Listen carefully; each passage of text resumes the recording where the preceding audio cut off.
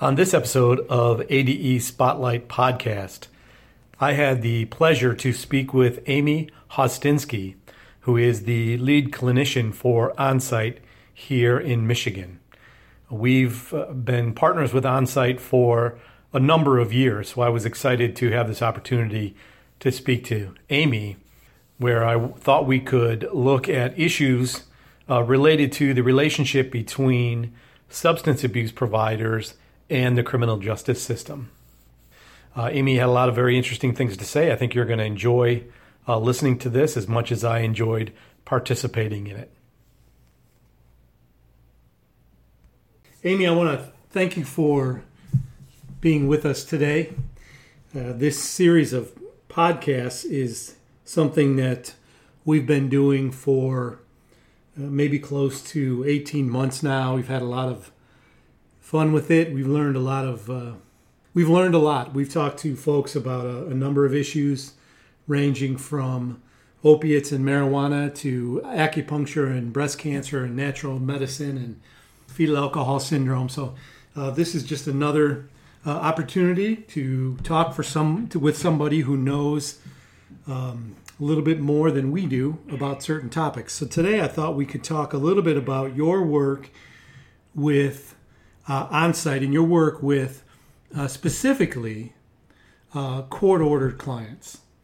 Although we can branch out from there, I am interested in the relationship between the court system and folks who need substance abuse treatment and or mental health treatment. It's a very interesting dynamic for sure. I have in my office here, I have a bumper sticker.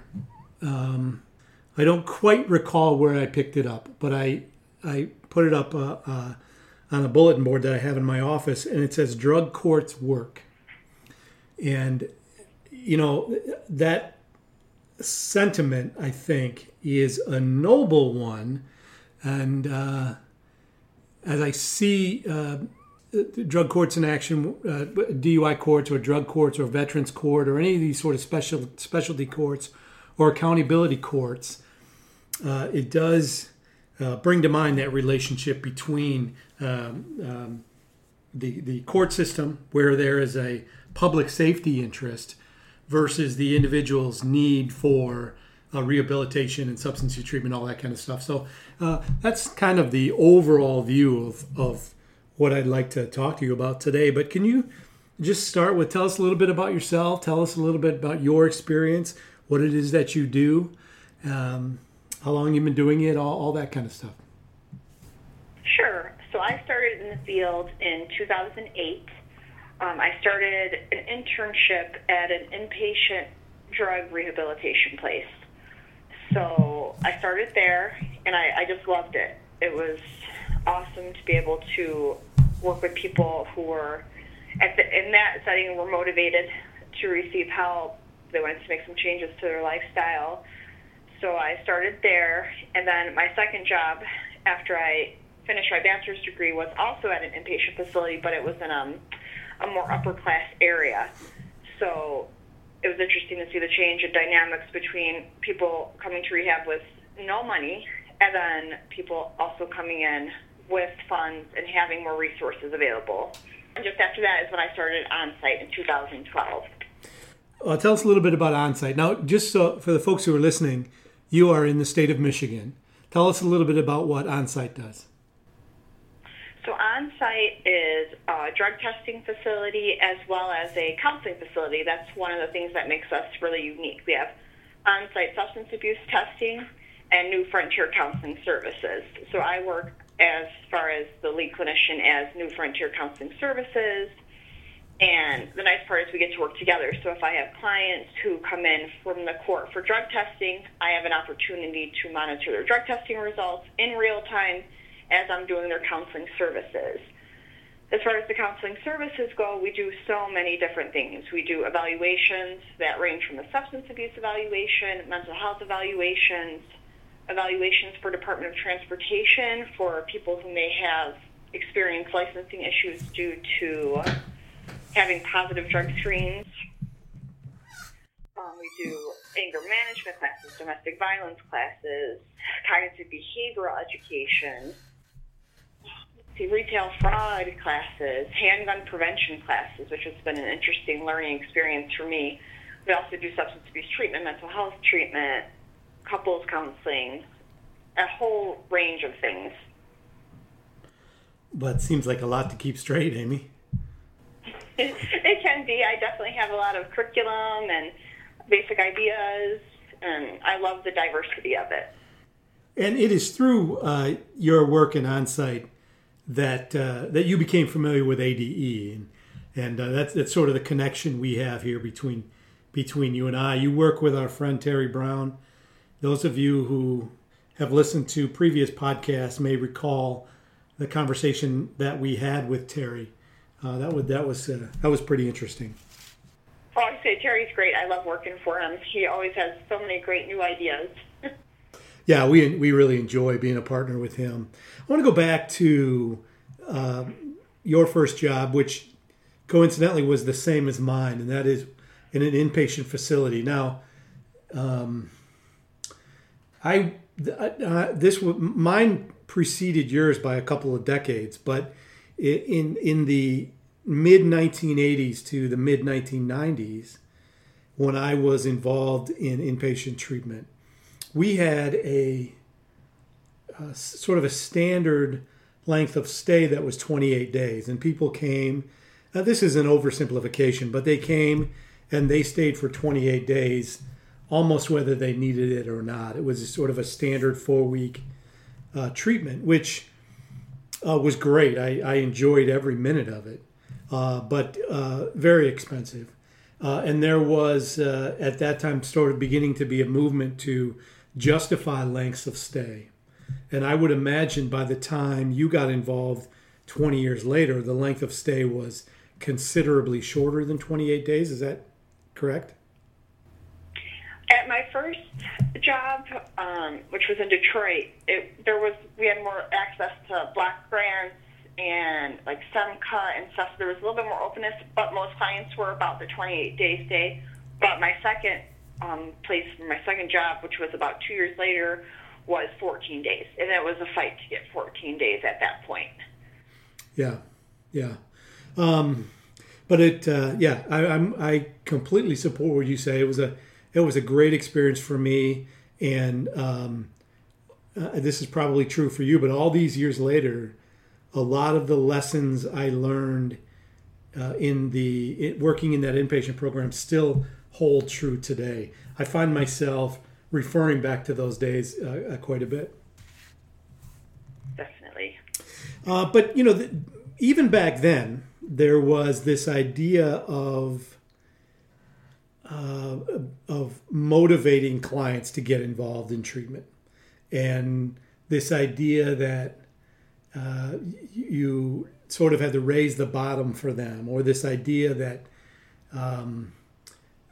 people didn't come into treatment on their own. I had this is not a phrase that I coined, but it's one that I borrowed. I still use it frequently now.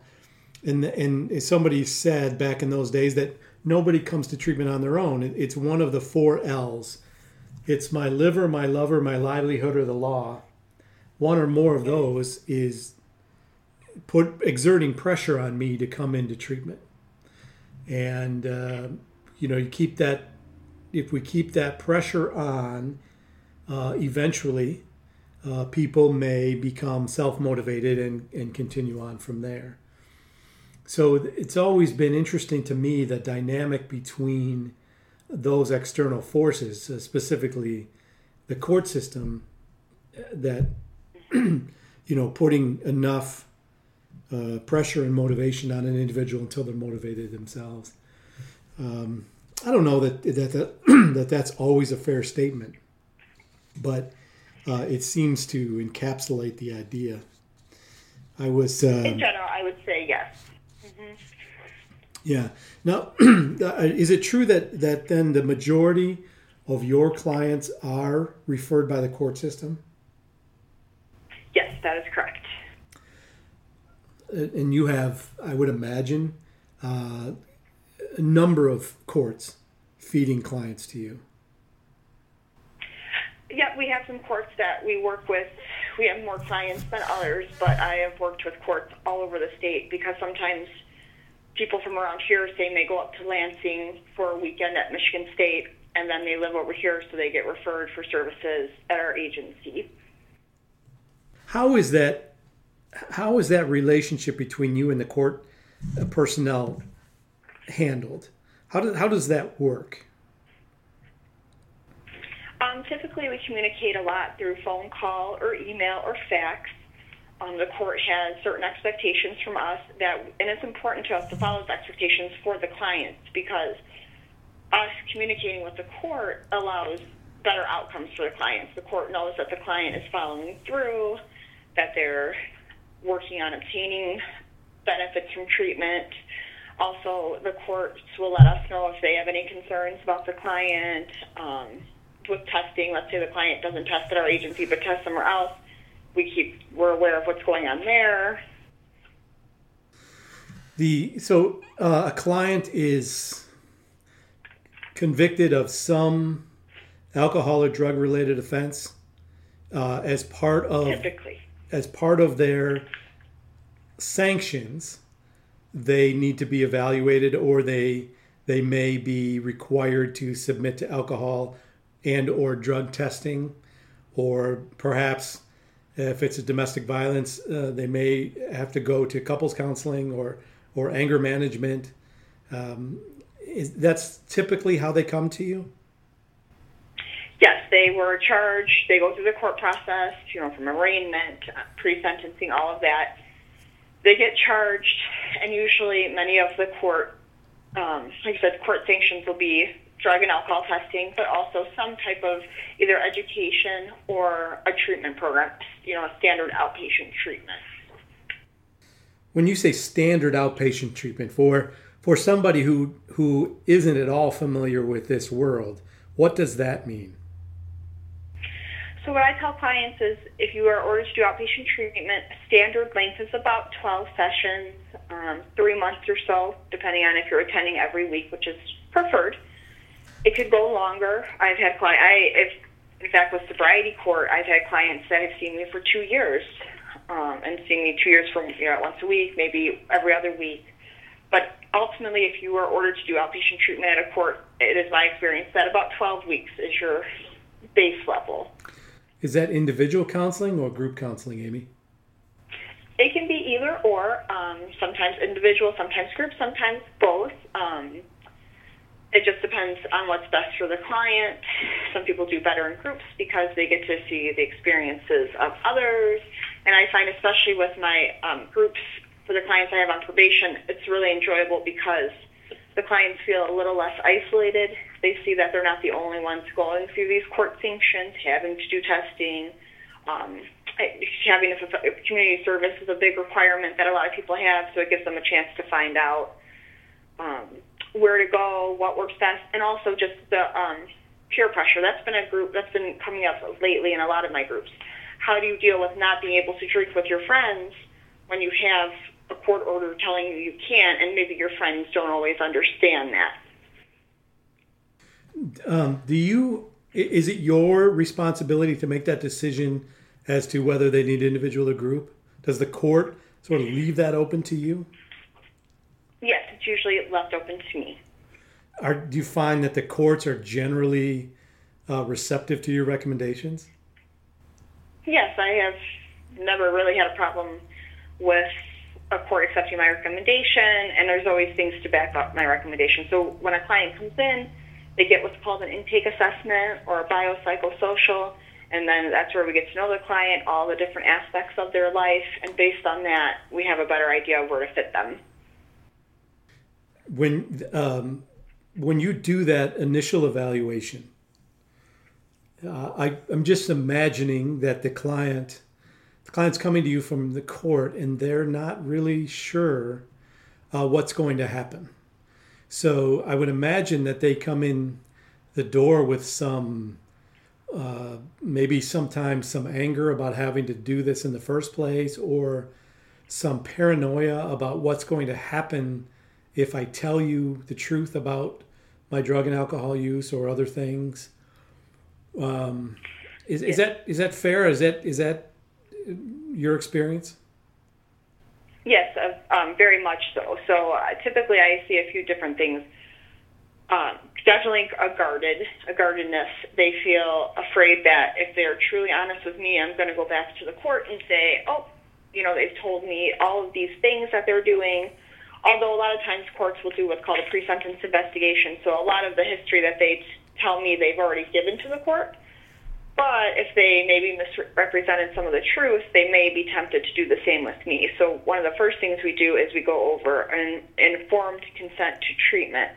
So the idea with that is just there are limitations to what I can report to the court. I cannot necessarily go to the court and say, this client told me he drank every day for the past 2 years. That's not something I can necessarily say. I might say to the court, all I will say is that the client's participating. So all we can typically report to the court is like attendance, if they stopped attending, and then general cooperation, because confidentiality is a very important thing and a very important part of this process. The client has to know that things will be kept confidential, and we are ultimately looking out for the best interest of them as far as the counseling goes, so they can get the most out of the process.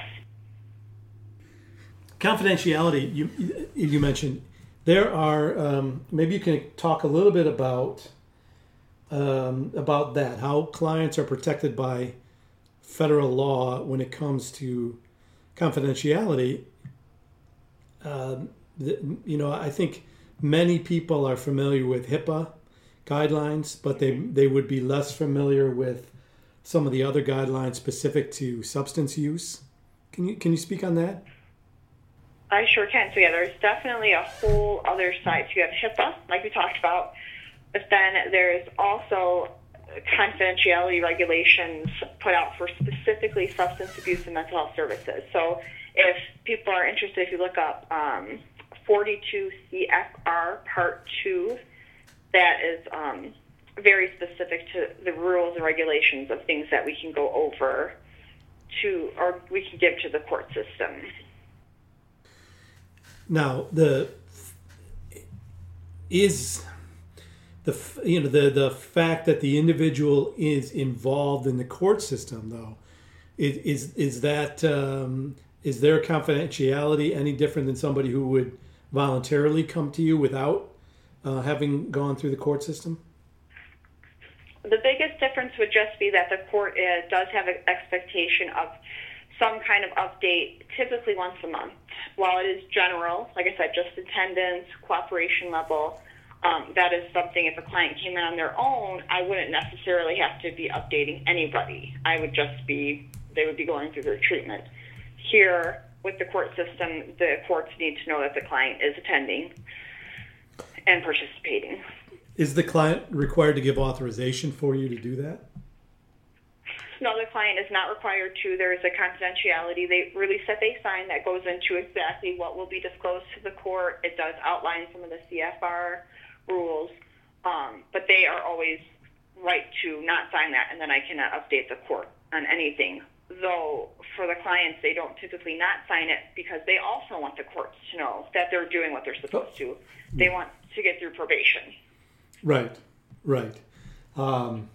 But even for court-mandated clients, they have to give you authorization to release that information. Correct. Now, failing to do so probably is not in their best interest, but and as you say, they probably don't do that, but they still are have to sign a release of information for you to be able to do that. Mm-hmm. Yes. Does that, when you explain that process, do you think that's well understood by your clients? Does it help with the fear of disclosure? It helps immensely. A lot of times when clients first come in, before we, like the first 2 minutes where we haven't even gotten into that, you can tell they're very guarded, walls up, not sure what to expect. And then once we start going into all of that, they would say, oh, okay, that's good to know, or they'll be much more open after we have that conversation. Yeah. Are there any exceptions to that? In other words, in a scenario where you may be counseling somebody where you feel that they're at risk, or somebody else may be at risk, how do you handle that? Oh, I'm glad that you asked. So one of the, I don't want to say speeches I give, but one of the things I explain to the clients is that while there's confidentiality, there is a limit. If you threaten to hurt yourself, if you threaten to hurt someone else, if we feel that you're in a medical crisis situation and we have to let an ambulance person know what's going on, those are all limits to confidentiality. That's definitely a big thing. If we have any concern that you can hurt yourself or somebody else, we need to protect you, the other person, so we will have to make a report. Yeah. So these folks that find themselves involved in the court system for some drug or alcohol related offense, that's I think that the number that gets thrown out, if you, for example, are arrested for DUI, the total cost of a DUI they say is about $10,000. I think that factors in a lot of different things, but that's a lot of money. And I would imagine there's similar financial burden associated with other drug and alcohol related offenses as well. And yet people who are in that situation may find themselves being told that they have to go to treatment as well. How is that handled? What are some of the financial obstacles for the folks that are ordered to come see you, and how do you deal with those financial obstacles for them so you can kind of clear the path for them to get the help they need? That is definitely one of the biggest obstacles to treatment. Court ordered is especially hard because a lot of times insurance companies are not going to pay for court ordered. They're kind of, this is something that you did, you have to take care of it. As far as New Frontier and On-Site go, we do try and offer very low pricing. We're typically right around $45 a session, which is pretty unheard of. A lot of times agencies are more, and it's understandable why they are more, because it's a service and you're paying for professional, but we do try and keep the cost low as one of the barriers, to prevent one of the barriers. We try and offer, for example, I don't want to say like a payment plan, but you can usually start the process and then work up into your sessions. There's also other programming. We might try and talk with the client if they do have insurance and suggest different places. We are also in the process of becoming paneled by insurances. Right now we do accept Medicaid, but we're working on accepting many other insurances. So hopefully that will be something that we can help with.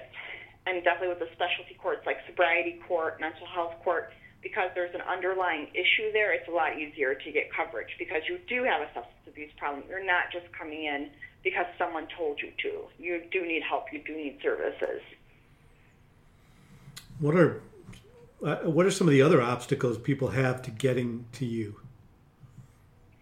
The other obstacle I see a lot is transportation. So if you get especially a DUI or even repeated drug offenses, like say a second possession of marijuana case, your license can get affected. There's different ways. It can be suspended completely for a year. It can be restricted for the first, say, 6 months or 30 days. So people, if they don't have a license at all, trying to get to one of the locations, if when you think about finances, if you're paying all your court fines and you don't have the best vehicle and your vehicle breaks down, so yeah, definitely finances and transportation are the key things. We do try and operate pretty close to bus lines as much as we can. We will help clients find bus tickets or lower costs for the bus if need be, but that's definitely a big obstacle. One of the things that I'm curious about when we're working with court-ordered clients is there's almost what we could kind of perceive as conflicting interests. In other words, the court and all the court officers and probation departments and so on. First of all, I would imagine you would agree with this statement. I know we work with many probation departments, and I don't have a really bad word to say about any of them. All the people that I know that work as probation officers are have large caseloads. They work very, very hard and have the best interests of everybody involved. I completely agree. Yes. But I think maybe I'm wrong too, and you'll tell me if I'm wrong. But sort of inherently, there's a different interest there in that the interest of the court in general is overall public safety. So if somebody is engaged in criminal behavior, DUI, drug-related behavior, that's putting themselves or other people at risk, it's a duty of the court to intervene and make sure that behavior stops. So there's the public safety interest versus, somebody who's doing the clinical work, whose interest is in treating that individual who may have a chronic relapsing disease. And so it may be that the interests are sort of conflicting there on some level. Does that make sense? And how is that worked out? I know what you mean because as a lot of people talk about addiction, part of addiction is relapsing. That a lot of people don't just stop and stay stopped. There might be a relapse or a slip. And with the courts, if there is a violation, where a violation being that a client tests positive for drugs or alcohol, then they would handle it differently than I would as a clinician. So as a clinician, we would work through what happened, triggers, what was it that led to that slip, how do we get away from those triggers, how do we make things better. The courts may have to put out a violation. There might be some form of a consequence kind of put out there. In my experience with the courts, so they want to see the clients sober just the way that I do. So they try and do as much as they can. So sometimes with violations, it may be keep going to counseling or maybe increase your counseling. It might be, it's usually not something long-term that would inhibit them from being able to complete their counseling or things that would actually help their sobriety, in my experience. When I talk to groups of people who are not as well versed in all of this as people that work in the field are, and I talk about treatment, I often use the analogy of a ladder. And there's different rungs on the ladder, and people who are, people that come to you, you will assess them. You do your evaluation, you do your interview, you do all of that. The biopsychosocial evaluation, as you described, is kind of just an overall history, and you decide what rung on that ladder they start. And they'll this is an oversimplification, but they will either be successful on that rung or they won't. And if they are, then maybe they can graduate to a lower rung. But if they're not successful on this rung, perhaps they need to move to a higher rung. And so in a scenario where you have somebody who has been court ordered to see you, and you do your evaluation and you decide on a course of treatment, and that course of treatment involves drug screens, and they have a failed drug screen, and I would imagine that it's your duty to report that to the court. Do you generally find that the court will sort of leave it to you to decide what should happen there in terms of, do they need more treatment? Do they need a different level of treatment, rather than punishing them for violating probation? Or is it some combination of both? Typically some combination of both. Usually it is up to me to decide if there needs to be an increase, how much of an increase. I can, they allow me to look for resources to help clients, perhaps more support group meetings in addition to the treatment, things like that. There may be some court penalties that come along with it. Every court is different with those penalties. So there are those, and sometimes those serve as a motivator for the client.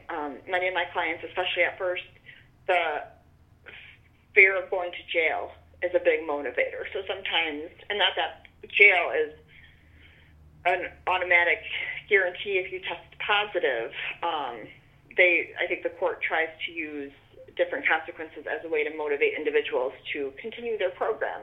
Sometimes we need those outside influences to help us keep doing what we need to do. Yeah. All of the data that we have on our assessment instruments, all of it, is very clear. The number one drug of choice is always alcohol. Number two is always marijuana. And then there's lower numbers going on from there. But generally, those folks that complete the needs assessment or one of our other assessments identify it in that order. But one of the things that we are, we can't really get away from, it's in the news all the time, is the increased attention anyway, increased focus certainly on opioids. I saw it, I don't know if you saw the news story the other day. I was watching the news and they had a sort of a breaking news about the surprising news about Tom Petty's death. His autopsy results came out and he died of an accidental overdose. And I thought to myself, well, that wasn't really very surprising at all. We've seen the impact that opioids is having, not only on folks like Tom Petty, but on folks that live in our neighborhoods and work where we work and family and all that. My family is not alone. My family knows people who have been touched by this. Are you seeing an increase in clients coming to you that are using opioids or have had issues with opioids? We are seeing an increase, though we do primarily work with clients who have alcohol or marijuana offenses, while the clients who have issues with opiates tend to get a higher level of care, typically inpatient first and foremost, because you need to break out of that system that you're in, your circle around you. So inpatient tends to be where many clients that are addicted to heroin go first. Well, that makes perfect sense. When you talk about certainly the need for some kind of medically managed intervention to get through any kind of initial withdrawal from that anyway. But it seems to be quite an area of attention. When I was, I flash back to when I was working in inpatient back in the late 1980s. We created a specific treatment track. So even within our inpatient program, we created a specific treatment track for treating what we were seeing as the quote epidemic unquote of the time, which was crack cocaine. So this was in the late 1980s, and that I don't want to get into that right now, but there were pros and cons of doing that kind of thing within our treatment program. There are definite pros and there were definite cons. Flash forward to about, let's say, 7 or 8 years ago. Now I happen to travel around the country quite a bit to speak, and I was somewhere in a hotel, and I got the USA Today paper, and one of the articles on the front page of the USA Today, it struck me. It was about the need for more money and more treatment for what was the quote epidemic unquote at that time, which was methamphetamine. And now we're having the same conversations about opioids and some of the efforts there, some of the efforts with treatment. I know there's a legislative effort here in Michigan to limit certain opioid prescriptions to 7 days versus 30 days. And so there's a legislative effort in intervention. The state of Michigan has created a database for prescription drugs that didn't exist before. So there's those kinds of interventions. But it sometimes strikes me that the more things change, the more they stay the same. And I don't want to be so cavalier as to say, a drug is a drug is a drug, and addiction is addiction. But there is some truth to that, isn't there, Amy? I think there's definitely things when I think about like helping with addiction or how to go into recovery from addiction, no matter what it is, whether it's alcohol or crack cocaine or methamphetamine or anything, there's definitely certain things that we want to help with that will help the client move towards recovery or maintain their recovery, whether that be support group meetings, changing your routine, developing a whole new routine, avoiding triggers,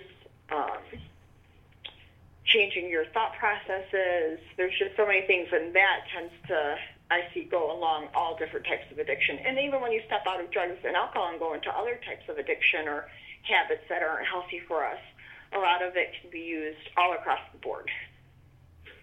Yeah, to treat that compulsion, that compulsive behavior. Mm-hmm. Yeah. That's sort of the age-old question. Is addiction a genetic disease, or is it something else? And we had a lengthy conversation here in the office not too long ago about the difference between addiction and dependence. I may be dependent if I'm a diabetic, for example. I may be dependent on insulin, but that doesn't necessarily mean that I'm addicted to insulin. That there is a difference there, that I think that we were having a conversation at that time about the change from the DSM-4 in 2013 to the DSM-5 and how the language changed. How in the DSM-4 you could diagnose somebody with substance abuse or substance dependence.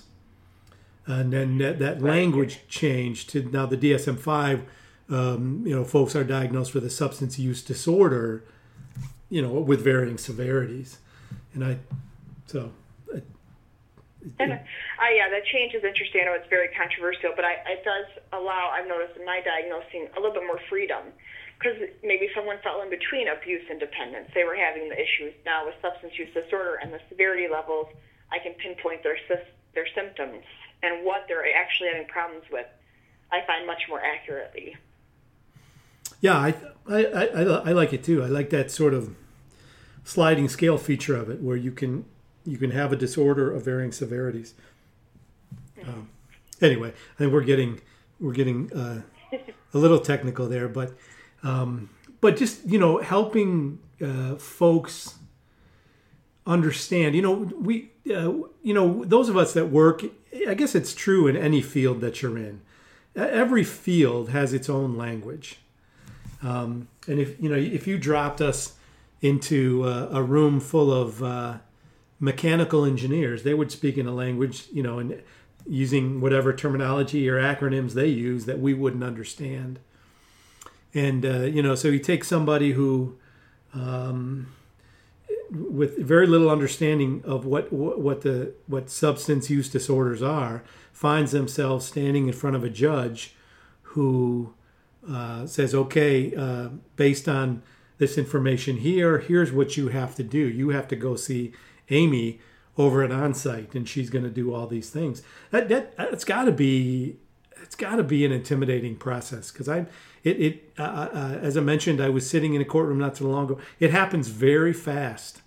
You stand up in front of that judge and they say boom, boom, boom, boom, boom, and then literally the gavel is knocked down, and you have to figure out what does all that mean. It's got to be a little bit intimidating. And so and then I go over and I see Amy, and Amy starts talking to me about all this sort of thing. And I think sometimes we need to remind ourselves that people that don't work in this field have a hard time grasping the concept of what a substance use disorder might be or what recovery might entail. Yeah, it's very important to me with my clients, because many of my clients tell me that they almost go into, I'm trying to think how to describe it, but even like a tunnel vision, where they're like, I know the judge was talking to me and he was telling me things, but I didn't fully get everything that they were saying. I'm confused. I don't know what all this means. So it's really important to me when they come in to sit down. And first and foremost, I always want people to know, like, this is judgment-free. We are here to listen to you. We are here to help you. For a lot of clients, I think, get a little worried because, and I don't want to say the court is about judging, but it's very like, this is what it is. This is your charge. Here's what you have to do. So this is the first place a lot of times the clients get a chance to come and talk and explain how they're feeling about what they've been through, what's going on, what to expect. So I always want them to know that I will not be judging them in any capacity, that we're just here to help them fulfill some of their requirements, and if we can help improve their life or help them accomplish some goals that they've been wanting to, that this is the place to do it. And then we go into explaining what the process is, what the intake will be, what information will be sent to the court. We'll be developing a treatment plan. So that's one of my favorite things because it gives the clients a chance to sit down and talk about their goals, their objectives, what some of their problems may be. And like I like to tell clients, it's all encompassing. So it isn't just, I think a lot of clients think, oh, we're just going to come here and talk about marijuana. Yeah. Well, no, what's some other things in your life going on that could be influencing your marijuana use or could make it tricky to stop smoking marijuana, even though part of you wants to because the court has said you need to stop. So just explaining it step by step in simple terms every part of the way so that they're aware of what's going on, what they're getting into, and how it can be helpful for them. That must be very comforting for them once they finally get to sit down with you and you take a breath and have it explained to them in that way. The court system, it is very matter of fact. This is what's going to happen. Here's what you have to do, and they move on. What about while you were talking, I was thinking, what about somebody who maybe English isn't their first language? How difficult must that be to navigate through that? Do you have? Oh, it's very difficult. Yeah. Do you find we usually have an interpreter? Yeah. I would imagine that would just make it infinitely much harder to understand what's happening. Or folks who are or maybe that can't read or write or comprehend very well all of this information they're being given at the court. Mm-hmm. And so a lot of times we do have that. I've had interpreters come in and sit with clients so that we can go through things together and help explain it. Even with an interpreter, sometimes it's hard. Or I've had clients who were deaf, so kind of like working through reading lips, writing things down. Clients who cannot read and write, and just kind of explaining at whatever level they need to have it explained to them, whatever makes the most sense. So it's always adapting, always trying to explain in a way that makes the most sense to the client and makes it the easiest for the client to engage in. I realize that I'm sort of bouncing all over the place, but when we were talking about substance use disorder and diagnosing and all that kind of thing, it occurred to me, though, not everyone who comes to you is going to be diagnosed with a substance use disorder.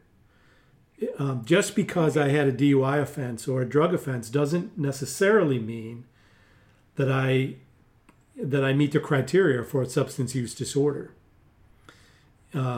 Is that a fair statement? On the most basic level, because you had a legal issue, it's a little bit easier to diagnose towards a substance use disorder, even on a mild level, because now your substance use has led to some type of inappropriate behavior. But you're right, you're completely correct that sometimes if it's their first one, and we don't always get DUI, sometimes we get someone who's being a little bit rowdy in public, and not that that's great, and not that that's what you want to do, but it's different than operating a vehicle. And sometimes it's all about what led to that. So why were you drinking so much that you got to the point of intoxication of being loud or being different than you would normally be? And sometimes that could be a mental health disorder. It could be family stressors. It could be any number of things. Yeah. But is the goal always total abstinence? For court orders, that would be the goal, just because they're testing. So that is definitely one of the goals, is to make sure that they can stay abstinent through probation. And one of the things I talk to clients about, because clients do struggle with that idea sometimes, is that sobriety is an okay thing to be. It's a good thing to be. Even if you weren't court ordered, it's not always a bad thing to not do any mind-altering substances. You can be more clear-headed. You can make different decisions. You can change your social circle. That's a big thing that a lot of clients struggle with, is all my friends go and drink or all my friends smoke. Well, how about bringing new people into your social circle that don't drink or don't smoke? Yeah. So I think abstinence is definitely something I really like to encourage. Amy, if you had a magic wand, what thing or things would you improve about the relationship between the courts and substance abuse treatment providers? Gosh, I think what would make it the most easiest would be money. If there was more free programming out there or more grants for people to get access to court-ordered substance abuse treatment services, I think that would help immensely. It would help the clients. It would make them more able to cooperate. I have a lot of clients that will tell me, oh, I love this so much, I just wish it was free, because this would be something I could do for years, or things like that. And also transportation. So like those two barriers that sometimes aren't really thought about, or aren't really, I think sometimes clients feel like aren't cared about. If we can somehow stop those barriers from happening, that would make a huge difference for people, because that would take away a level of stress that they're going through too. I was talking to a guy not too long ago. He's on the city council of a local city by where I live, and they are debating issues related to legal marijuana. There's a lot of issues around, like granting licenses for distribution and growing and all of that. So we were sort of talking about the nuts and bolts of that kind of legislation. But one of the things that he said, one of the arguments for legalization of marijuana, is that the monies raised could be used to do just the things you're talking about, which would remain to be seen. That would remain to, yeah. I think, now, of course, you and I are both in the state of Michigan. I think that sooner rather than later, the state of Michigan is going to make a decision about legal recreational marijuana. I know there's efforts to put it on the ballot. I know there were efforts in 2016. I'm sure there's going to be efforts here in 2018. I think sooner rather than later, the state of Michigan will be asked to make a decision about that. Along with. Probably. Go ahead. Oh, I say probably this year. It seems. I think it will be on the ballot this year, so it's going to be interesting to see how the voting goes for it. Well, I think the polling, indicates that the majority of people are for it, but it still remains to be seen. But if in fact it were to happen, if some of that money raised went to addressing some of the things that you're seeing as obstacles, more money for people to access treatment, I think that would be a nice consequence of that kind of decision. I would appreciate that. The more we can do to help that, I think the more benefit we can have to clients. Amy, I'm sure I've kept you long enough. I've really enjoyed this conversation. Can you, how about you leave us with a success story? Do you have one that comes to mind? I really enjoy my work I do with sobriety courts. So different cities have different types of sobriety court, and usually what it is, it's a very multidisciplinary or interdisciplinary process where judges and probation officers and therapists and drug testing agencies and support group meetings, and they're all kind of working together. So those are some of my favorite stories, where you see a client start at the beginning of the process, and they're scared and they're overwhelmed, and they have all of these requirements, and they don't know what to expect, and they're not sure how they're going to do it all. And then you just see the progress through, where 6 months down the line, they've been in treatment and they've been sober for 6 months, and they're feeling great, and they're continuously working their program, and then 9 months, and they're still making those gains. And there might be a slip, but then everybody's working together, including the client, to get back on track and keep it going. And then they get to graduate. And I've been to some sobriety court graduations, and it's just such a wonderful feeling. You take all of this hard work that the client has done, and it's hard work, and they get to say that they did it. They remained sober for 2 years, and usually it's this change and that change and all these wonderful things they've added to their lives. And you see the proud look on the judge's face and the probation officer's face and the client's face, and that's one of my favorite parts of the job.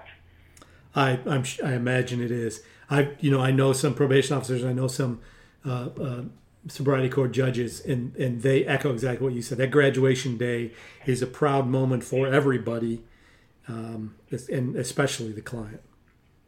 So it's great. I think that's a good way to sort of bring this full circle. The relationship between the court and the treatment providers, maybe they have at times conflicting interest, and maybe sometimes the courts may seem a little bit matter of fact toward the client, maybe not as empathetic as the client might hope they might be. But at the end of the day, you talk about those kinds of stories. That marriage works, and what's great, you get somebody involved in something like a sobriety court where there's a lot of different stakeholders involved, and you have this individual for a length of time, enough time to make a difference. It's great. It's great, and so if I could say sometimes it's a shaky marriage, it certainly is a good one. Amy, I just want to tell you, I really, really appreciate your time. This was great, and perhaps sometime we can do it again. I sure hope so. Thank you. It was really wonderful to be able to talk about this process and how people know that it is a safe and judgment-free zone, and that we want this to be a good experience for them. Thanks for listening to this episode of the ADE Spotlight podcast. If you would like to be a guest on one of our podcasts, or if you have an idea for a topic you'd like us to cover, please feel free to drop us a line. We'd love to hear your suggestions. If you haven't done so already, I encourage you to check out ADE Solutions, a new website from ADE. There you will find a variety of quizzes and assessments covering a whole range of behavioral health related topics, including substance use, gambling, mental health disorders, eating disorders, and the like. If you have concerns about yourself or a loved one in these areas, please access the website and check out the assessments. Or if you simply want to expand your knowledge on these topics, on the education tab on that website, we have a variety of quizzes as well as other podcasts similar to the one that you just listened to. You can find that at www.ade.solutions, or you can link to it from our corporate website, www.adeincorp.com.